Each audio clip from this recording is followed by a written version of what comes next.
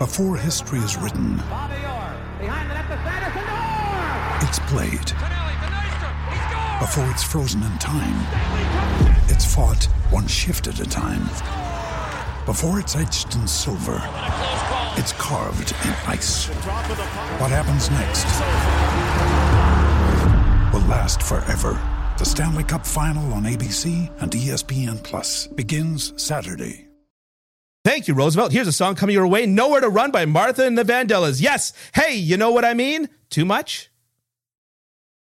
Now, was that directly out of Good Morning Vietnam or what? I've got the script sitting right in front of me. Okay. I was just looking at my phone and doing other stuff while you were doing all of that. So. All right, I'll do the real intro.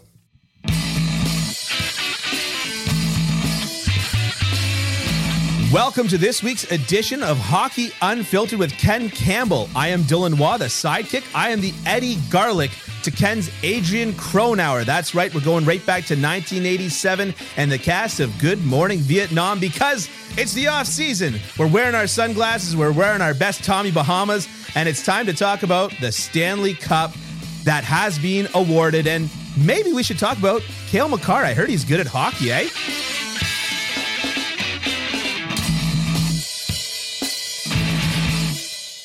Ken, how are you? Hey, look where I am, man. I'm in Grand Bend, Ontario with Bubba the Magnificent Bastard Wonder Dog. And it's just me and him, and we're having a great time. just two crotchety old dogs having a good time, eh? Yeah. For those on the audio version of the podcast, Ken and I both have the sunglasses on. We've got the cash shirts going. I was thinking about moving my stuff into the backyard. It just was too much work. And This whole podcast is all about minimizing work. Right. Exactly. Right. Yeah. Yeah. So here we are. So Eddie Garlick, Adrian Cronauer, those are the main characters of Good Morning Vietnam. Adrian being the lively DJ? Radio DJ. Which I suppose the Robin Williams guy. Yeah. You're the Robin Williams guy here. I am. I am the absolute boring as vanilla ice cream on a white plate sergeant that follows him around like a little lap dog. Okay. I figure that's fair. Okay. So before we get into it, check out kencampbell.substack.com. Check us out on Apple Podcasts. With Ken's Substack subscription, you can get this podcast directly into your inbox. And you can also get Ken's other great writing. Check us out on Apple Podcasts. Leave a review. Check us out on YouTube. You can get this episode cut into little segments. So if you want to hear something twice, if it's so nice, you got to hear it twice, you can do that. And of course, check us out on the Hockey Podcast Network. So Ken. I want to start with something because we got a comment from a guy who was pissed off that we talk about the Montreal Canadiens all the time. Yeah. Did you see it? I did, actually. I did. Oh, okay. I wanted to talk about it. Oh, okay, good. Okay, well then I won't bother. Yeah, I think it was Ian Pollock or something, and he said, "Yeah, I love your podcast, love this, love that, but it's driving me nuts. You talk about the Canadiens all the time. Yeah, well, they're God's team. What are you gonna do? Like seriously." That's what? The intro. That's the thing for this is you calling Montreal Canadiens God's team. You know what I thought was actually very funny about that podcast, that comment, is that Montreal fans are always complaining about the media talking about the Maple Leafs. Yeah. The truth is that most of Canada's hockey media is based out of Toronto, and so therefore, what do you get the constant stream of information about? The Toronto Maple Leafs. And whereas I cover the Montreal Canadiens, and so my most constant stream of knowledge, I think that I have a decent working knowledge of the rest of the NHL, but definitely I used to reference them a lot and then I stopped. But since the playoffs, they were the last team to go to the Stanley Cup final with the Tampa Bay Lightning. So obviously I'm going to be talking about that in contrast to this. Right. Yeah. I'm partial to the Canadiens myself, obviously. We'll try to be mindful of that, but I doubt we'll do anything about it. So he's not going to like the next segment, which is the next hour is devoted to Shea Weber, Hall of Fame or not. Okay. Yeah. No, I mean, you know what? It is actually something that I know about myself, and I do try to make a conscious effort to change. So all joking aside, up yours, pal. So shall we talk about the winners first or the losers first? Well, I think we should probably talk about the winners first, right? By all means, let's talk about the winners first. Yeah. Okay. So the Tampa Bay Lightning, I'm just kidding because they're the grand winners, having 2 in a row. Colorado Avalanche, they did the thing that other teams have not been able to do, which is when it was up 1-0 for the Tampa Bay Lightning, I literally texted a friend and said, well, I guess Tampa's won. Yeah. Yeah. Because that's what Tampa does in elimination games. They score 1 goal and then give you bupkis. Which is exactly what Colorado did in Game 6. They flipped the script entirely in the third period. It was 2-1. It was 2-1, and it was keep away. It was remarkable. Yeah, it really, really was. It really, really was, and I think it showed a level of maturity in this group that we were waiting to see, and now they've shown it, and they're worthy champions. I mean, they were the better team in this series. They were the better team, without question. Without question, they were from start to finish. They were the better team. They deserved to win the series, even with the controversial too many men on the ice goal in overtime. Oh, shut up about this stuff. You know, like I'm not convinced Colorado doesn't win that game anyways, even if they call that goal back, because they were absolutely dominating Tampa in that overtime. I think Tampa, God love them. They just ran out. They were spent. They couldn't. They had no more to give, and they hit a wall, and that's okay.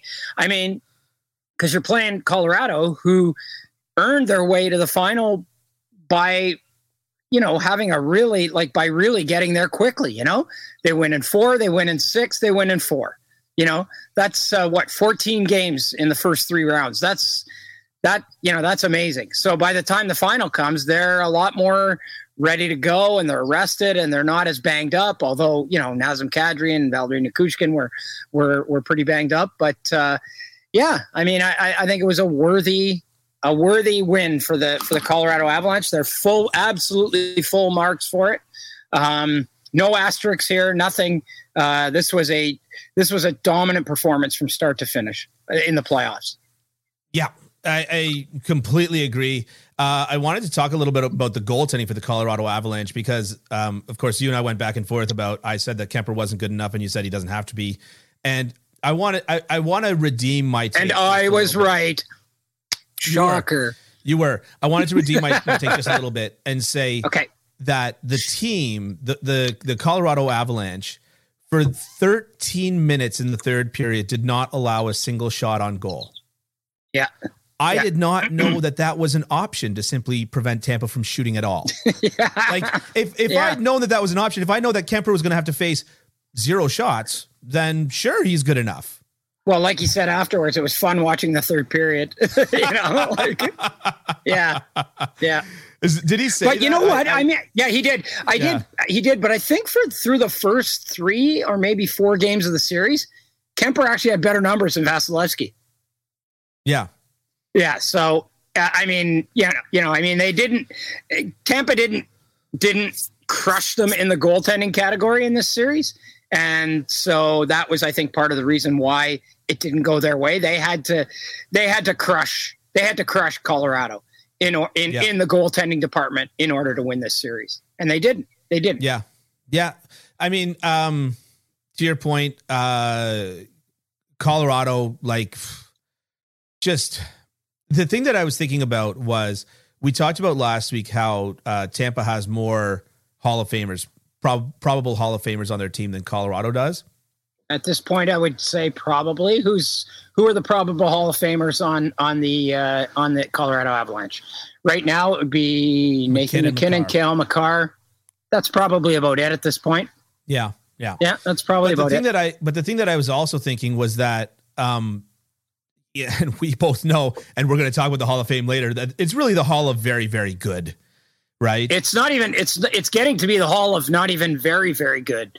It's getting to be the Hall of pretty good or good. Like it's, I find the standard has really started to erode, and I'll have a lot to say about that in a future segment on this podcast. Like a lot. The future segment. Like a lot. All right. Well, we'll save a lot of time for that. Like a lot. Okay. But what I was going to say was that Colorado, even though they might not have as many future Hall of Famers, they have two superstars, two of the top 5 players in the league, potentially. Yep. And I was thinking about that with Tampa, and as good as Braden Point is, as good as maybe Kucherov is the only one that falls into the superstar category. Like, they've got a team of excellent players, but none of them are Cale Makar's. And I mean, Nathan MacKinnon kind of had a little bit of a down series this series, but a goal and an assist in the last game. He showed up when it mattered, but they're just like, they don't have the superstars on the team. The guys that you just say, here's the puck, you're LeBron James, take it and score. Well, they do have a superstar in that they have the best goalie in the world. So he is the goaltending equivalent of that, but I get what you say. And they don't have the Cale Makar because there's 31 other teams in the NHL, well, 30 other teams other than Tampa that don't have Cale Makar because nobody has Cale Makar. Right. There's nobody right now in the NHL that does what this guy does. This guy is a unicorn right now. He is a unicorn. He's got a Hobey Baker, a Calder Trophy, a Norris Trophy, and a Conn Smythe Trophy, and he's 23 years old. Yeah, this is the kind of thing where we're used to seeing once every 50 years or so. This guy, I think, is going to be he's already in the conversation of best player in the world. But I think he's seriously going to be making a run for it in the next couple of years. And nobody does what this guy does. Nobody. Quinn Hughes doesn't do it. Miro Heiskanen doesn't do it. Victor Hedman doesn't do it. None of these great young defensemen that we're seeing coming up who are very, very, very good, none of them can do what Cale Makar does. Not a single one. I believe he's a premier goal scorer in the NHL, not a premier goal scoring defenseman, a premier goal scorer in the NHL. And the things he does, nobody else can do. Like, go out, try and find that guy. Try and find him. I was going to ask you a question about Cale Makar. Okay. I was going to ask you a question about Cale Makar, which is, how would you compare him to, in his prime, Erik Karlsson? Better defensively. Really? I thought that in his prime, Erik Karlsson was very good in his own zone. Erik Karlsson was Erik Karlsson's best defense was the fact that he had the puck all the time, right? Doesn't hurt. Way better goal scorer, more dynamic offensively, probably faster,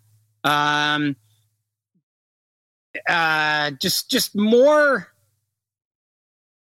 Like, Erik Karlsson was brilliant, but like, you didn't see Erik Karlsson going one-on-one against 4 guys and going in and scoring. You know what I mean? Right. Yeah. That's what this guy does. That's what this guy does. He picks up the puck, and he did it in one of the games. He picks up the puck, he goes through the neutral zone, and he goes, hey, wait a minute, I've got a seam here. And then the next thing you know, he's in on a great chance. Yeah. I haven't seen a defenseman like this since, like, Paul Coffey. Even, like, I'm not even sure Paul Coffey's going to be remembered as good as this guy.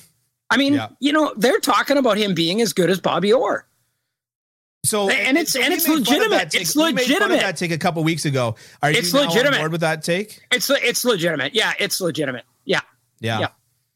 I mean, we made fun of it, but it was more like, got to see him win something before we can start making those comparisons. And now he has. Check mark.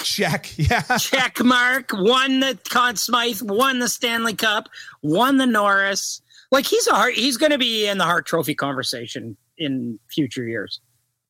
I don't doubt that for a second. Yeah. And there's got to be some years where he's going to be the best player in the NHL. I mean, and to a point that you made a while ago about awards voting and the fact that it takes place in the regular season for the most part, And it makes me think of that had somebody seen what Makar did in the playoffs, and not even using the playoffs necessarily to not even using the playoffs to color their opinion, but rather using the playoffs to go back and go, man, maybe I have not watched enough Cale Makar, and go and watch some Colorado Avalanche highlights. You know, he might have gotten a lot more love for the Hart Trophy. Yeah, he might have. He was. I had him on my ballot. I had him as one of my top 5. He wasn't a finalist, but I don't know if he. Well, I think he was. I think I mean, people can go back and look at it now. It's all public, but I had Matthews, McDavid. I might not. I had Matthews, McDavid. I know Steven Stamkos was my 5th. Cale Makar was my 4th, and I can't remember who my 3rd would have been. I can't remember. But yeah. So, but anyways, you can look it up. It's all public knowledge now. Everybody's vote for everything. So yeah. That's why I laugh. When people get upset about the Oscars, I'm like, the NHL awards are more, more like, transparently done and properly done than the Oscars, right? Like, it didn't used to be that way. It's only been the last couple of years. Yeah. And it was the PHWA, the Writers Association, that elected to do that. Like we actually had we kept going back and forth every year. Are we going to do it? Are we not going to do it? We finally had a vote, and we decided that we were going to make our votes public, because I think it's right. It keeps us accountable. It keeps us on our toes. There's a word for that, It's called transparency. Masochism. Oh, okay. Yeah. No, I haven't gotten my votes. I haven't gotten any flack yet this year for any of my votes. Seriously, so, I feel like you don't go to the grocery store without catching flack. Yeah. I get so much flack. My nickname should be Roberta. What? I get so much flack. My nickname should be Roberta. Roberta Flack, singer? No. Okay, I'm sorry. No. R&B? No. Okay. I screwed up. Well, this is on me, Ken. No. Clearly, I underestimated your. Overestimated, Ken. Overestimated. I overestimated your ability to this recall. Is two grammatical. This is two grammatical corrections I've had to give you in 2 weeks, Ken. This is slipping. That's terrible. Okay, so Colorado Avalanche. Here's my take on the Colorado Avalanche right now. Let's hear it. I know they have to. They're good at hockey. Either re-sign. They either have to re-sign or replace Nazem Kadri. They have to either re-sign or replace Darcy Kemper. They have to either re-sign or replace Josh Manson. They have to figure out. They have to go to arbitration probably with Arturi Lehkonen. But to me, the absolute number one order of business for the Colorado Avalanche is to get Nathan MacKinnon under a long-term deal. He's got 1 year left at $6.3 million. They can extend him anytime they want. If it were me and I were Joe Sakic, I would make that priority number one. Not Nazem Kadri, not Darcy Kemper, not anybody. I would make Nathan MacKinnon number one priority. And I would say to Nathan MacKinnon, what I would do is, I don't even know when their Stanley Cup parade is. Have they had it yet? I don't even know. No, I don't think they've had it yet. What I would do if I were Joe Sakic is I would wait till the end of the Stanley Cup parade, and I would pull Nathan MacKinnon aside after the Stanley Cup parade and go, well, that was fun, wasn't it? That was a lot of fun, eh? Catch him on an emotional high. No, seriously. Yeah. That was a lot of fun, eh? Would you like to try and maybe do this a couple of more times? Yeah. Well, okay. Then if you do, then we've got to sit down and we've got to talk, and we've got to talk money and term. And I'm not giving you more than Cale Makar. I'm not even giving you what I'm giving Cale Makar, because he's better than you. But Nathan MacKinnon has expressed, and this has come up before. Like for the longest time, he was the biggest bargain in the NHL at $6.3 million on a long-term deal. Oh yeah. And he has expressed a number of times that he doesn't really care. He doesn't really care if he's the highest paid player. I think he's shown that he wants to win. Okay. Yeah. So now is the time when you go, okay, we just won. We got a chance to do something really special here with this group, but we're going to need you to play ball with us. So you're not going to get full term, and you're not getting $10 million. Right. But you are going to get a chance. We are going to give you Braden Point, Sidney Crosby money or whatever, and a chance to win a Stanley Cup every year.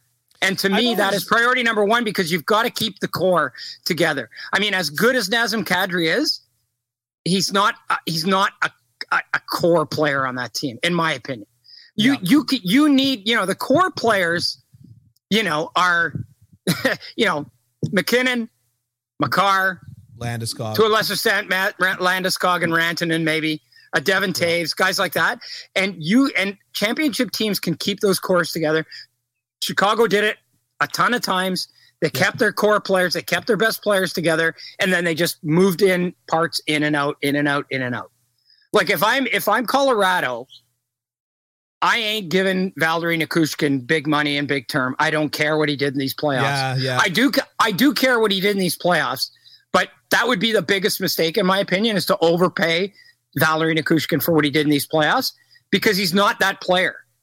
He's also he's a guy, yes, who was a stud in these playoffs and was excellent, but he's also a guy who earlier in his career went like 90 games without scoring a single goal. Yeah. He is what he is, right? Yeah. So he's better than the 90 games, and he's not as good as exactly. And you know what? Guys like that, you have to view them as being replaceable. You want them? Yeah, sure. You want them there. You want to have them. You want them in your organization. You want to keep them if you can. But if somebody's willing to Barclay Goodrow, Valeri Nichushkin, then you say, okay, that's good. Go get your money. You got your cup. Go get your money. See you later. Thanks a lot. Yeah. This is not a Habs reference. This is a Philadelphia Flyers reference. Okay. When Dale Weiss was on the Montreal Canadiens. Okay. Sorry. No, but there's time and time again, and your point of Barclay Goodrow, Dale Weiss is another one. Guys that overperform what they truly are in the playoffs. And nobody's saying that Valeri Nichushkin's bad. Barclay Goodrow is a good player. Dale Weiss is a good player. But they got themselves an incredible contract because of a one good playoffs run or something like that. And chances are they will never have even the opportunity to make that kind of impact on a team, because Barclay Goodrow was on the third line in Tampa. Yeah. He wasn't relied upon to be the guy. To your point about not Phil Kessel, pardon me, the other guy that was on the Leafs at the time, Nazem Kadri. To your point about Nazem Kadri, you've heard me say it before. I always ask when I look at a team and I think about, them winning a Stanley Cup, I always say, who's their Nick Bonino? Yeah. Who's their second/third line center that, can still pot 30 goals in a year. And I always think about Nick Bonino. But the one thing that I really, really, really wanted to get at, because this is a take that you made that just aged like fine wine, and you can go back on this podcast and listen to it, or just take my word for it. You said Artturi Lehkonen might have the most impact of any player moved on trade deadline day. Yay for me. Give yourself a pat on the back, Kenny. You get a gold star. But the honest truth is, Lehkonen scored the Stanley Cup clinching goal. He did. Lehkonen scored, was it the conference final clinching goal? He did. And just like he did last year. Just like he did last final year. Clinching goal last year for the Montreal Canadiens. Yes. This is a guy that scores like 7 goals a year. There needs to be that the Dos Equis guy, right? The most man in the world. Yeah. Like I don't score often. I don't score often. Yeah, but when I do, I clinch playoff series. But when I do, they're massive. They're huge. Yeah. And his dad's awesome. His dad is awesome. Yeah, you've told me that before. Artturi Lehkonen, his dad, his name is Ismo, and he's actually a coach in Finland, and he does some TV. And I'm sure he was at the final this year. This is the first final I haven't been at since 2003. Yeah. But I've had beers with Ismo lots of times, and he's like the greatest guy ever.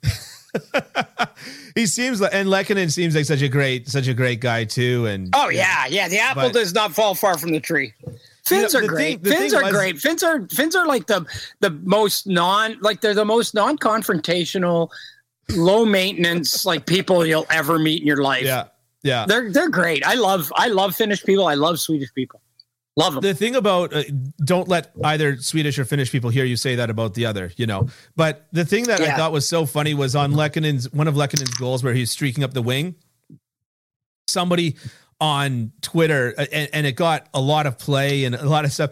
He's saying like, "Oh, he didn't do any forwards crossovers. His skating technique's weak." Blah blah blah. And I'm like, who cares? He's there. He's fast. You can, you know what I mean? Like, this is what drives me crazy is when you see these skills coaches and goalie coaches do it too. And they go on Instagram and they show off these incredible. And it's like, well, why don't you do that when somebody's trying to murder you? How's that? Because that's what hockey is. Hockey is performing a ballet. Well, 5 guys with sticks try to murder you. And that's what's so beautiful about this incredible sport, the best sport in the world that you love and I love. And probably if you're taking the time to listen to this podcast, you love it too. But it just, Lekkonen had himself a series just for the ages. It really was, for all the talk of Nichushkin and your take about, Lekkonen being the steal of free agency, of the trade deadline. Now, I want to put together my conspiracy theory board, with like the threads and the, the grassy knoll and the whole thing, right? There was a second shooter kind of conspiracy theory. Here we go. I write for HabsEyesOnThePrize.com, as you know. Okay. Yeah. The fellow that basically did mostly my job before me was the stats guy for HabsEyesOnThePrize.com maybe about 5 or 6 years ago. He got hired by the Colorado Avalanche as their stats guy. Nice. And then the analytics darling of the Montreal Canadiens gets picked up at the trade deadline by the same team that hires the guy who used to cover the guy, right? Mind blown. No, but isn't that just an interesting little string of, you got to think he had something to do with it. Oh, yeah. Yeah, you think. Yeah. Yeah. What's the point of having an analytics guy if he doesn't weigh in on those decisions, right? Exactly. Well, you stay in your nerd room. Sometimes they do, and they don't get listened to. Yeah, they get fired in the case of Matt Pfeffer. But you got yourself a little dog there, Ken. Yeah, it's Bubba the Magnificent Bastard Wonder Dog. Shut up. Okay, so do you have much more to say about the Colorado Avalanche? I mean, obviously they have the makings of a dynasty team. They do. But they've got it. I think like I said, I think that priority number 1 is getting Nathan MacKinnon under contract and finishing his career as a Colorado Avalanche. Priority number 2, if I'm them, is I turn around and I say, here's a Chicago Blackhawks reference. See, I know other teams that aren't Montreal Canadiens. Is I say, well, we won our cup with Antti Niemi. Now, where's our Corey Crawford? Yeah. Who's getting us 2 more? Because let's just be honest with ourselves here. And look, take nothing away. He made a great clutch save on Kucherov in the 3rd period. A beautiful butterfly slide that he has let pucks go through 5-hole doing that exact same move, and it's not looked pretty. And he made the save in the 3rd period right when it counted. So, credit where credit is due, but I'm not hitching my horse to that wagon twice. Yeah, but you know what? Nobody was hitching their horse to that wagon this year. It was like, including you, who's saying, oh, they got to go out and get Carey Price. They got to go out and get this guy. They got to go get Marc-Andre Fleury. They got to go get this guy. They got to go get this guy. Well, they didn't go get that guy, and they won. Why do you think they can't come back with this guy? If Darcy Kemper is willing to play on a reasonable deal for reasonable money and reasonable term, I'd bring him back. Because for again, the record, I did not say Carey Price or Marc-Andre Fleury. Okay, some other people were, but anyway. No, but I didn't. The thing was that I didn't have a solution though, and I fully admitted I didn't have a solution. I said this is not the goalie that I would want, but I don't know who is available, and you can go and get for that playoff run. So I did not have the solution. Right, and I'm fully admitting that. And I don't have the solution for this offseason either. Right, but to overpay in terms of term and money for Darcy Kemper, no. Yeah. No. You can find a replacement pretty easily. You can probably find one fairly easily. How much does Jack Campbell want for a chance at a cup? Yeah. I take him over Darcy Kemper every day of the week. Okay. Yeah. Anyways, just food for thought, but yeah, if I'm them, I'm turning around and I'm looking at the Chicago Blackhawks as obviously, they have been in the salary cap era kind of the reference team that we always go back to. Yeah. Yeah. And I'm thinking to myself, they won one with Antti Niemi, and they did not just turn around and say, well, let's run it back with Antti Niemi. Right. So. But it was Antti Niemi. Like, it was Antti Niemi. Come on. Yeah, I know. Okay, let's talk about Tampa. Let's talk about Tampa. Can I tell you what I loved about the Tampa Bay Lightning? And a lot of people on Twitter hated it, but I loved it so much. What? They threw the biggest hissy fit. They acted like they've never won a cup before. They acted like the whole world was out to get them. And that level of self-delusion is what winners, it's what it takes to be a winner. Well, it's funny. My buddy Ryan Kennedy at the Hockey News, who I used to work with whom I used to work, he always said sports is about people lying to themselves all the time. And it is. It really is. And I assume you're talking about the too many men call. Is that the one you're talking about? I'm talking about the too many men. I'm talking about the cross checks. I'm talking about breaking the sticks. I'm talking about Kucherov throwing his gloves at the equipment manager. I'm talking about all of it. Yeah. With the too many men call, I really, really think, and I could be wrong, and maybe John Cooper will tell me this later in the summer because we're such good pals. But I think when he did that night, I think it was to take the heat off his team. I really do. I think it was. You're right. I think it was to take the heat. I think that was very calculated, and I think he wanted to take the heat off his team because. Go back and watch that overtime. Like you might as well, they might as well have been playing Sweet Georgia Brown over the loudspeakers while that thing was going on because Colorado had the puck the whole time. They were dominant. That was the most disappointing overtime for me. I was so excited that it was overtime. My wife was tired. She went to bed. I went and I put dishes in the dishwasher, and then I cracked open one of those non-alcoholic Heinekens that are actually pretty good. And I poured myself a bowl of chips, and I sat down on the couch, and then I saw this game has ended. Yeah. I could go back and watch it. I was so excited to just settle in for some. See, that's one of those ones where fight, right? See, like I remember back in the early 2000s, it would go to triple overtime, and you'd seriously consider sticking a set of knitting needles into your eyeballs instead of watching it because it was terrible. But this was one where you'd want it to go triple overtime. You wanted to see this. Excited for it. Yeah. I was ready for it. I was ready for a long night, but c'est la vie. But anyways, my point is that I really liked that passion that Tampa showed. And I think that's, what do we want, right? Like, what do we want out of our professional athletes? We're always changing the finish line. Yeah. We're always saying, oh, they don't care enough about winning. And then when they lose, it's like, oh, they're sore losers. And then when you know what I mean? It's like, come on, guys, piss off. I have no problem. I like the fact that a team of winners lost and threw an absolute hissy fit about it because they're coming back next year and they want to win. Yep. I agree with you. And I don't think they're going anywhere in terms of being a serious Stanley Cup contender. I just wonder if it gets to the point where, the heart is willing, but the body is unable. Yeah. I'm wondering if we're not getting to that point with this team because they're going to break down. They're going to continue to break down because their bodies are so broken. And they played long playoff runs. They play a real heavy style. It's injuries I think are always they're always going to be an issue with this team. And now the way he has them blocking shots, I could see Anthony Cirelli breaking his hand and it's somebody breaking their foot or whatever. Yeah, so I think Tampa's. I don't think Tampa's going anywhere in terms of being a contender. I don't know if they're going to win another cup. I'm not sure they will.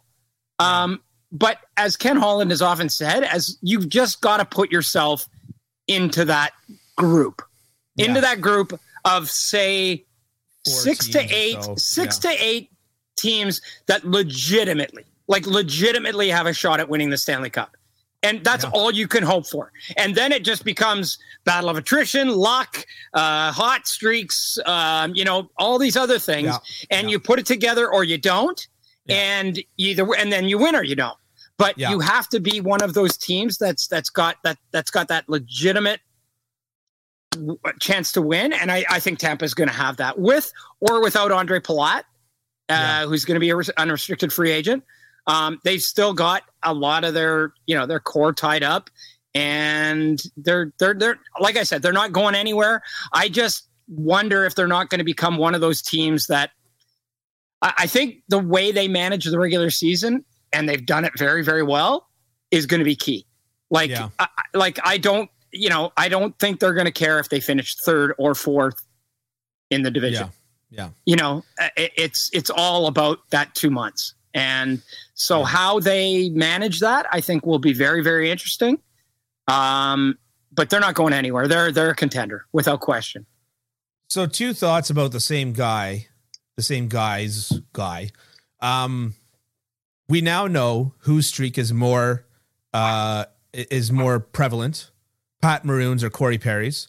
Corey Perry's 3 times finishing second is now intact, whereas Pat Maroon's, done after 3 times of finishing first. Yeah. But can I say, and to that thing about kind of lying to yourself and all the rest of that with sports and stuff, Pat Maroon talking about how this was a particularly difficult loss because of what people played through. This is particularly difficult because of what people played through. The hell do you know about difficult losses? 3 cups on 2 teams in 3 years. Oh, man. It's like that time that I never went to the Stanley Cup final before. Oh, wait, no, I did. And then I won. Oh, wait, that wasn't a difficult loss, was it? Okay, the other time I went to the Stanley Cup final. Oh, but I won that time too. Oh, the third time I went to the Stanley. Oh, shoot, that was a win. Damn it. He's like, well, and plus, I don't particularly difficult. I'm like, yeah, but I love that. I love the fact that he's acting like he's never won a cup before. Yeah, he's never done it. They're staying hungry. They wanted to win it. Noted loser. Yeah. But I mean, I don't really put a lot of stock into that whole we were this injured, we were that injured. By the time you get there, everybody's. Oh no, Tampa was. Everybody's by a lot. Yeah, they were. But you go to the final. You go to the final, and half your team is being kept together with elastic and string and chewing gum and wires. Yeah, so. Yeah, wham. No, I mean, I completely agree with you. Tampa was way more banged up, partially because of the 3 long playoff runs, partially because they actually had to battle through this playoffs, whereas Colorado just sort of waltzed through. Right. Speaking of sweet George Brown. Yeah. But I just, I really actually I thought it was almost profound how hungry they were. It was as if they never had a meal before in their lives to win this cup. And they just came short. And this goes to the same thing. Something that I've always appreciated about your writing, Ken. Check out kencampbell.substack.com. Something that I've always appreciated about your writing is that you don't latch on to the same tired old narratives that I see so many sports writers will resort to, which is thanks. Oh, they wanted it more. Oh, they just didn't. I've never used that in my life. I've never used that in my life. I know. That's what I'm saying. Yeah, it makes no sense. It makes no sense because if you don't want it, then what are you doing there? They want it just as much. And you're right. You could argue that Tampa wanted it more. They may have. Honest. They may have. Yeah. Yeah, you could probably argue that. Their bodies on the line like crazy. Like you could argue that, but my point is that they just ran into a team that was they're superior. It was the more evolved version of the Tampa Bay Lightning in everywhere but net. And but I loved it. The other thing that I loved, Corey Perry in the water bottle. What? Did you see Kemper's water bottle? No. Corey Perry's up against the net after the play. Kemper's left the net or whatever. Corey Perry just casually pulls the water bottle out of the little holster, puts it on the net, and then as he's sort of turning to skate away, knocks it off the net on his way out. Just knocks it to the ice. Nice. Corey Perry used to be so dangerous and so, he was not likable because he was so dangerous with the headshots and all the rest of it, right? Yeah. But I remember last year, at one point, he did something to a goaltender, and the goalie literally found it so funny he was laughing, and you could see him on TV laughing. And you could see Corey Perry just doing this, I tried to get under your skin, but it is what it is, kind of thing. And Corey Perry is low-key becoming one of the more fun players in the NHL to watch in his older age. He is. Really yeah, he is. And I think he's got more, I think he's like rehabilitated his image in a lot of ways. Now he's the guy that everybody's kind of rooting for instead of just, out and out hating completely. So yeah, I get it. He's definitely become less prick, more, just lovable old curmudgeon kind of. Yeah. But that water bottle was just like, I just love it. I love guys. And I've even seen play about that, saying that, oh, it's stupid, it's dirty, it's this, it's that. And I'm like, just get under the guy's skin. Yeah. Like, you know what I mean? Like, it's just, Sean Avery swinging the stick in front of Marty Brodeur, right? You remember that? The stick in front of Marty but you know Brodeur? What? To me, Sean Avery, like, Corey Perry, when he does it, he doesn't make it about himself. Sean Avery made it about himself. No, I don't like Sean Avery. I had no time for Sean Avery as a player. I agree. And there are a lot of guys kind of like that I don't have a lot of time for, because when they do it, they're not doing it to throw off their opponent. Well, they kind of are, but they're making it about themselves. Corey Perry has never made it about himself. You know what I mean? Yeah. So yeah. Well, my point about the swing of the stick, I agree with you in general terms about Sean Avery, but my point is that it was a completely non-dangerous play that completely threw off the best goalie in the game at the time. And so you've got to respect that thinking. For all of the nonsense that he did, you've got to respect that thinking. It was really something that was so funny. Oh man, Brodeur was pissed off. He was. So do you want to go on to the Hockey Hall of Fame, or do you want to finish up on the Tampa Bay Lightning? Do you have any closing remarks?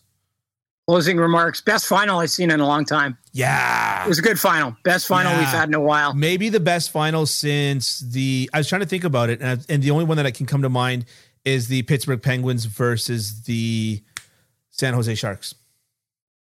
I thought this one was better. I thought this one was better. Yeah, but that was the best. That was the last time that I actually was like, okay. The air. Who's going to win? How are they going to win? Stuff like that. Whereas like last year, all due respect to Montreal, the year before that, all due respect to Dallas, year before that, who Boston, did we have? St. Louis. Boston, St. Louis. I guess that was a toss up as to who would win, but at the same time, it wasn't the most exciting style of. No, it wasn't. It wasn't. And we talk about Hall of Famers. I mean, St. Louis won the Stanley Cup, and I believe, like they won't have any Hall of Famers on that team. Maybe Ryan O'Reilly. Maybe. No, who might have been a Hall of Famer on that team, as Don Cherry used to call him, Peter Angelo. Yeah, I don't. Petrangelo. Yeah, maybe.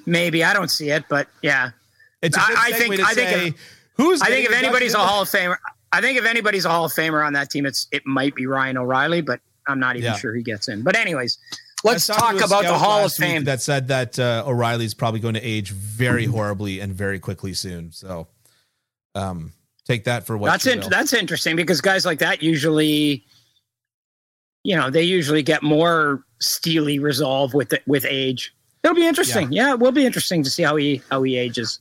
Yeah. Yeah. Well, I tend to think of the fellow that I was talking to, who I won't name drop, but I tend to think of him as a fairly smart fellow. So, there you go. The action never ends at DraftKings Sportsbook, especially this summer. With tons of ways to bet on all your favorite sports, you can fuel your fandom and feel the heat of the season like never before. Plus, right now, DraftKings Sportsbook is giving new customers a risk-free bet up to $1,000. That's right. Make your first bet up to $1,000, and if it doesn't win, you'll get another shot to cash in. You can throw down on the action. Okay, that's it. 3, 2, 1. The action never ends at DraftKings Sportsbook, especially this summer. With tons of ways to bet on all your favorite sports, you can fuel your fandom and feel the heat of the season like never before. Plus, right now, DraftKings Sportsbook is giving new customers a risk-free bet up to $1,000. That's right. Make your first bet up to $1,000, and if it doesn't win, you'll get another shot to cash in. You can throw down on all the major action for baseball, golf, MMA, and more. Plus, with same-game parlays, spreads, money lines, over-unders, and props, your betting options feel endless. Best of all, DraftKings is safe, secure, and reliable. You can deposit and withdraw your cash whenever you want. Download the DraftKings Sportsbook app now. Use promo code THPN, make your first deposit, and get a risk-free bet up to $1,000. That's promo code THPN, only at DraftKings Sportsbook. Minimum age and eligibility restrictions apply. See show notes for details. So I'd say that that's a good enough segue to let's talk about the Hockey Hall of Fame and the inductees this year. I almost said Finland. Sweden got a hat trick with the Sedin twins, Daniel Alfredsson. We got Roberto Luongo. Salonen is in, and Herb Carnegie gets his due. Yep. Yeah. So you said you've got a lot to say. Let's hear it.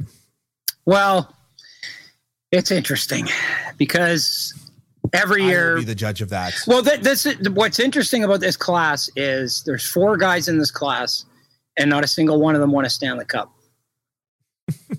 There's 0 cups before. It has happened only twice. Yeah.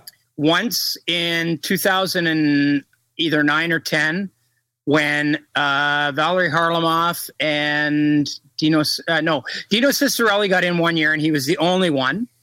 And then the other year was Valerie Harlamov and Cam Neely were the only 2 players inducted. So really, there was only one guy who could have won a Stanley Cup who was put in the Hall of Fame. Like, there's never been a class this big where nobody's won a Stanley Cup in 68 years up to now. Yeah. And you know what? Stanley Cups are not everything, and it really is the Hockey Hall of Fame for individual achievements, and the Stanley Cup is a team achievement. But I don't know. I think it's a talking point. Daniel Alfredsson, watched him play throughout his whole career. Really good player. Really good player. Yeah. Like, really good player. Yeah. Hall of Fame player? No, not really. To me, how do you, and this is where it gets really convoluted, because then you start going, okay, well, if he's in, this guy should be in. If this guy's in, this guy should be in. Well, you can't do that. You can't do it, because how can you say that Rod Brind'Amour, Pavel Bure, Keith Tkachuk, Jeremy Roenick, Tom Barrasso, how are those guys not in? And Daniel Alfredsson is. It doesn't make any sense, right? Yeah. So I've gotten away from that. And for me, the biggest problem is the selection process. Yeah. Right? It's the selection process. Can you imagine the legacies of these great players who worked so hard over the course of their careers? Mm-hmm. Their legacies are going to be decided by 18 people who get together for one day and hash it out over sandwiches and donuts. Yeah. Yeah. And this group has no transparency, no accountability, nothing. None of them ever gets to say why they voted for this guy or this woman and why they didn't vote for this guy or this woman. In fact, they can't. They've got to keep it all secret. It's 18 people. Yeah. 18 people are deciding this, and we just think it's okay. Yeah. It's not. It's not okay in any way, shape, or form. It's not okay. Yeah. And to me, the Hockey Hall of Fame is a public trust. I know they're their own thing and they can do what they want. I get it. Okay. Yeah. But they're also a public trust. It's also a public trust. And it's the guardian of the measures of greatness for all of us people that follow the sport. Right. Right. So I think they have a duty. And I think they're falling hugely short in that duty. I think it's ridiculous. It's very much an old boys network. There are some women on the Hall of Fame selection committee. There's at least one. I think Cassie Campbell's on it. But it's not good enough. It's not good enough. Saying that they're taking a duty on their duty. That's what they're doing. Exactly. It's not good enough. It's just not good enough, Dylan. And it's got to be a bigger group. It's got to be a more diverse group. There's got to be more voters. And it's this year, like with the awards, I remember that somebody highlighted an award that's an awards ballot somebody had Kirill Kaprizov as their number one guy for the Hart Trophy and didn't have either McDavid or Matthews on their ballot. I can't remember. And it was like, oh, this is a joke. This is why NHL voting and the NHL awards are a joke. No, it's not. No, it's not. They're not a joke. More than 10 voters. Exactly. It's not a joke because this guy's an outlier. And, we have enough people voting. There's well over 100 who vote, I think. Yeah. And that's going to be an outlier. And it's not going to affect the process. And we're going to get it right most of the time. We don't always get it right. I mean, one year Alex Ovechkin got elected as a first-team All-Star at right wing and left wing, and that was a massive screw-up. But for the most part, I think the writers get it right. I think most people would agree that Matthews was the Hart winner this year. I think that most people are probably okay with that, aside from, the legitimate argument for McDavid. But I think most people are okay with Matthews as being the Hart winner. I think that most people are okay with Makar being the Norris winner. Yeah. I think it's I agree with you. I almost wonder if there was some sort of a situation of almost like a states voting thing where it's sort of like the Professional Hockey Writers Association puts forward their candidates and they get their vote of 3 people that they want in, and you know what I mean? Or yay or nay on X people. The broadcasters, yay or nay on X people, and then the general managers, yay or nay on X people, and the alumni association, yay or nay on X people. You know what I mean? It's just, I agree with you. It's their legacies are being decided here. And I mean, and this is the unfortunate thing, is that I've long since stopped caring about who is a Hall of Famer and who's not. You could tell me that player X is a Hall of Famer and I'd just say, okay, or maybe they're not. It's just, I've long since stopped caring about it. I kind of I get excited when they get inducted, especially if it's a player that I loved. Like Luongo is a great example of a player that, a goalie with a sense of humor. Gee, why wouldn't I like him? Yeah. But in the more broad strokes, it doesn't mean anything to me anymore. It really doesn't. That's too bad, because it means a lot to me and I'm really passionate about it and I don't like it. I'm really this is wrong. This is wrong that this continues this way. It's just wrong. And it's not going to change because hockey, because NHL, because Hockey Hall of Fame. They seem to think that this is okay. This is okay. They seem to think that it's okay to decide 40 years after Rogie Vachon's career's over that he's a Hall of Famer. They seem to think it's okay that putting Gary Bettman in the Hall of Fame while he's still commissioner of the NHL is an A-okay thing to do. You know what I mean? It's not right. It's not right. Yeah. And I will rail against this forever. Yeah. Because it's not fair and it's not right. It's not fair to the people that It's not fair to Pavel Bure. It's not fair to Alexander McGillney. It's not fair to Rod Brindamore. It's not fair to a bunch of other guys. Tom Barrasso. It's not fair to those guys. Yeah. That their legacy is being defined by 18 people who get together for one day. Yeah. Come on. Yeah. No. Yeah. I mean, if you think about any sort of transparent system, right? You look at our legal system and our jury system. The jury normally in their jury statement says why they've come to their decision. They don't just say, we just had a feeling, Yeah, we don't. Yeah. I don't like his face. I don't. Yeah, it's incredible. So even if they were to do that debate and then say, here is why we, chose this person, and then also considered and why we didn't. Yeah. And it just, I agree with you. And, to the point about the cups, yes, it's a team sport. Hockey is a team sport, perhaps more than any of the other, football. But I guess a quarterback has a very outmoded influence on the sport, on the game. Yeah. But hockey is a team sport that is, to the extent of what a team sport is, right? One person can never win a Stanley Cup, period. Wayne Gretzky never won a Stanley Cup. Right. Right? Wayne Gretzky's Oilers won a Stanley Cup. Several.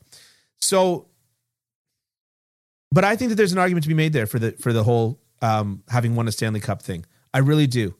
And this kind of flies in the face of most of my opinions, but I just think that, you know, if we want it to be the Hall of Fame and not just the Hall of Very Good, it's basically should be like, if you didn't win a Stanley Cup, you have to be the best in everything else. Right. You have to be Marcel Dion. You have to be Marcel Dion, or you have to be, exactly. And you could argue that Roberto Luongo, for a period of at least a few years, was one of the best, if not the best goaltender in the NHL. And therefore, maybe you overlook the cup thing.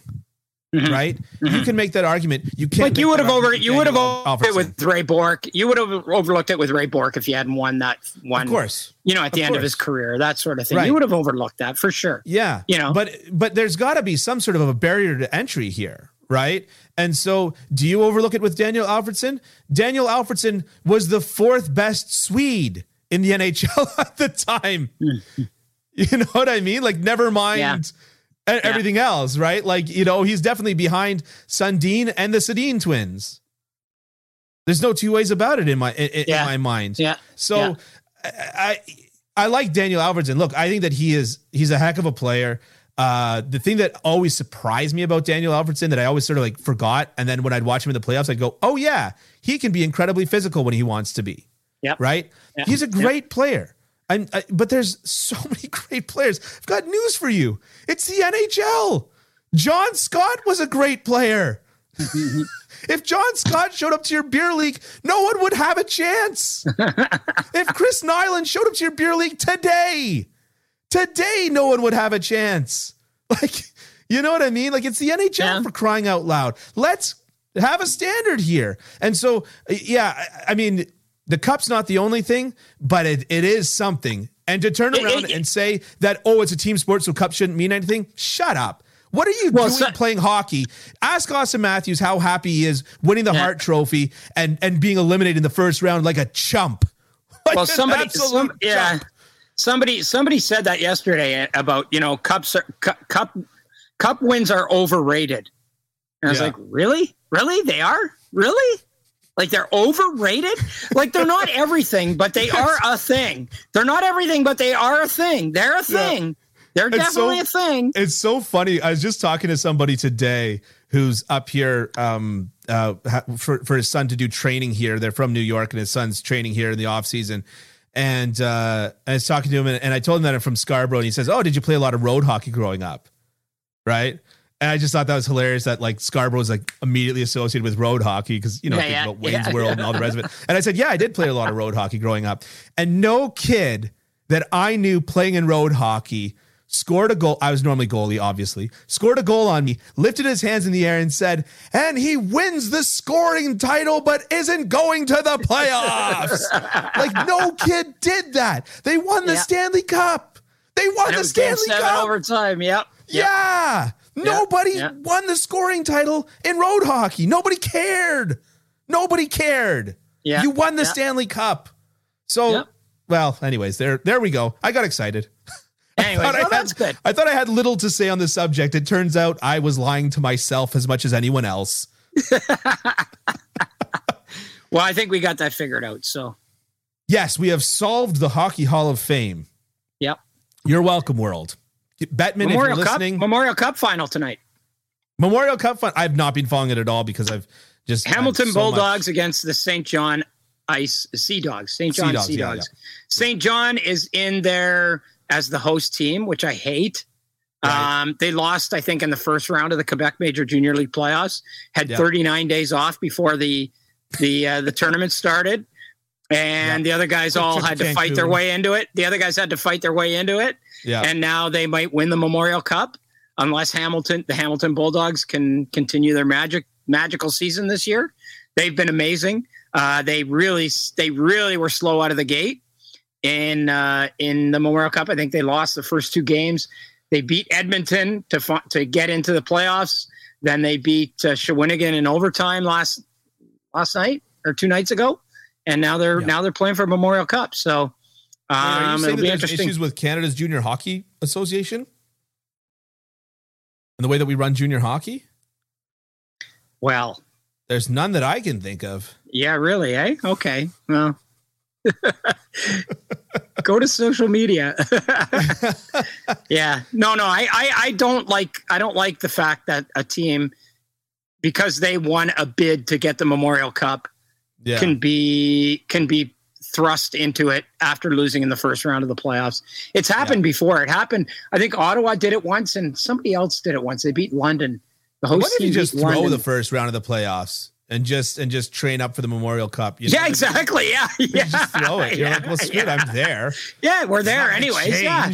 Let's not break a sweat here, boys. Let's go out in 4, all be healthy, and we'll see you all in the weight room. Yeah, exactly. Yeah, they all show up looking like specimens of a man, and So anyways, the Hamilton Bulldogs are going to fight to keep the integrity of the Memorial Cup intact tonight, in my opinion. No pressure. Yeah, none. No pressure whatsoever. Yeah. Before we get out of here, I actually noticed just as we were about to go live, you shot out a tweet about, and this is a bit of a heavier subject, but I don't think that we need a true content warning because I don't think that we're going too far into it. You threw out a tweet about fallout from the case ongoing against the members of Team Canada and, of course, the association therewith. And I just wanted to know your updates on that evolving situation and what you've heard. Well, the interesting thing is the Canadian Heritage Standing Committee is going to be meeting on July 26th and 27th. They are going to subpoena people. They are going to subpoena David Branch. They are going to subpoena Ron Robinson, the WHL commissioner. They're going to subpoena Jill Courteau, the Quebec Hockey League commissioner. They're going to subpoena people from the third party that did the investigation. And these people will all be under oath. They want the NDA. They want to see the NDA. They've requested it. They've requested a bunch of information. So it'll be really interesting to see where this goes. Mm-hmm. I think this could shake the foundations of the hockey culture in Canada. I'm not sure that there are some people who are going to survive through this with their jobs intact. Yeah. Because the government is now, like, I've been talking to some people in government, and clearly they don't know the machinations of junior hockey. They don't understand them, and they're starting to learn them. And the more they're learning, the more they're wondering what the hell's going on. And now it gets into, other sexual abuse cases, things like competition, things like minimum wage, things like, all these other things. I think this situation will foist upon the junior hockey culture in Canada a lot more than it bargained for. And it could really go in some very interesting directions in the next couple of months. Yeah. You mentioned something about sponsorship. Well, Scotiabank has paused their sponsorship with Hockey Canada, and then Imperial Esso basically sent a statement saying, "Yeah, we're aware of it, and we've told Hockey Canada we expect better, but they're not pulling their sponsorship." So that's where it would be. That's where it would get really interesting too, is if some of these major partners like TELUS and Imperial Oil and Scotiabank, and I can't remember who, RDS TSN is one of them, and a couple of others started pulling out. Then you would start to see, I think, things would really start to happen.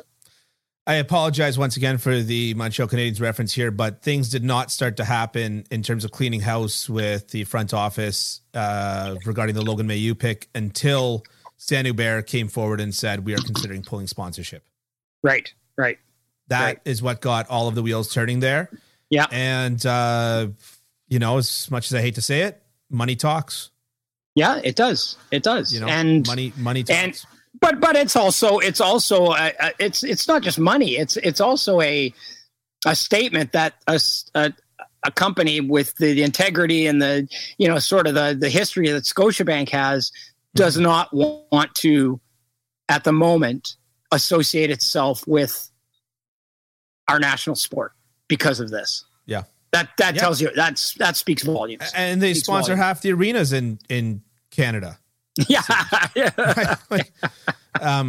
So, the fact that they're pulling out, you're right. It's huge. It's big, and this is going to get really interesting. I think this is really going to, it's this is not done.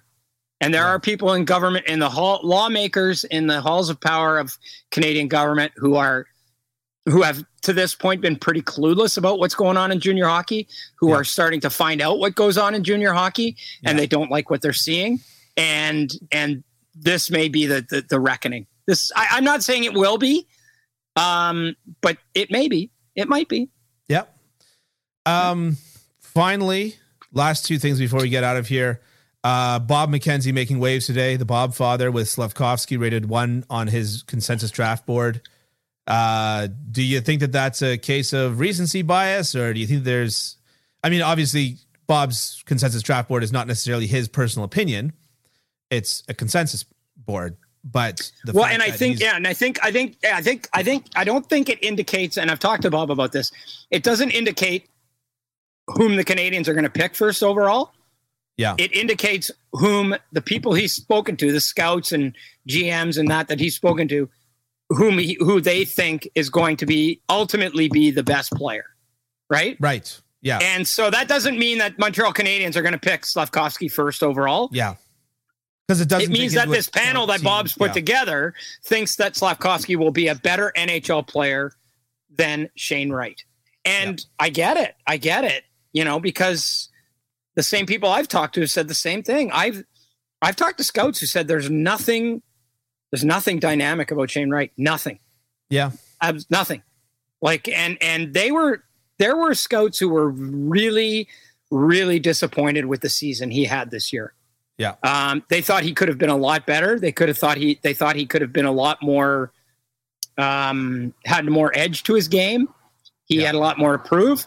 And Slavkovsky, I mean, it's all about projecting, right? Like, maybe Shane Wright comes in and plays on the fourth line next year for the Montreal Canadiens if they pick him. Great. Fantastic. But who 4 or 5 years from now is going to be the bigger impact player? Yeah. And obviously there are a lot of people out there who think Slavkovsky, and I've even heard people say Logan Cooley might be the best of them, might be the best one of them all. So Logan Cooley's, and we all know, and having said that, we all know that there's going to be a guy who gets picked in the 6th round this year who nobody even has ever heard of, who's going to end up in the Hall of Fame. Yeah. Exactly. Like where's the Braden Point for this year? Where's the Anthony Cirelli for this year? Where's the, that guy we haven't even been talking about him because we don't even know who he is. He might be right now. He might be playing Junior A somewhere in like Penticton or something. I don't know, or Minnesota high school or something. Yeah. So, yep. Okay. Finally, let's tease a little off-season content. We are moving into the off-season. We will have in this off season, Ken and I, we haven't talked about this recently, but we did kick around the idea. We will have some former players coming on. Yeah. And if you're new here, if you're new listening to this podcast, you should know when we interview players, or Ken specifically interviews players or executives or whatever, it is not your typical interview. We have found out not only that Don Waddell dealt in porta potties on this podcast. He was a porta potty, a possible porta potty magnate, like magnate. Yeah. He would have been like a porta potty king. He would have been making more money on porta potties in like central Michigan or something. I can't remember where it was, but yeah. Don Waddell, Bill Armstrong was still by far the funniest, because you just immediately started giving him the business. But, was that the one where I said, you look so good, you look like you still can't play? Yeah. I think that was it. Yeah. That's a good one, man. So we're going to have some pretty cool interviews, and they're going to be good. Yeah. We were talking about trying to get Darcy Tucker on because apparently Ken and Mr. Tucker had a little bit of a tiff that should be rehashed in video format. So okay, well, we'll see what we can do with that. We're gonna see what we can do with that. But Darcy, we patched it up. By the way, we patched it up. We patched it up 5 minutes after it happened. 5 minutes after it happened, we patched it up. But so well, he wouldn't be coming on if you didn't patch it up. Well, I haven't even asked him yet. Let's pump the brakes a little bit. I hope he says yes. Okay. He will. He'll say yes. He will. Yeah, I think so. Yeah. So, no, but we're going to have lots of great off-season content. We've got, of course, the draft coming up. Ken and I have something in the works for that will hopefully work out. But if not, we're still going to have probably some of the, the most okayest draft coverage out there. So all the point is, this is the first year of Hockey Unfiltered. The first season is in the books. And we thank you all for listening, for sticking around with us this long, putting up with us, putting up with our horrible takes, putting up with the few good ones sprinkled in there just to make it interesting. Thank you so much. Hopefully we talk to you next week, and take care.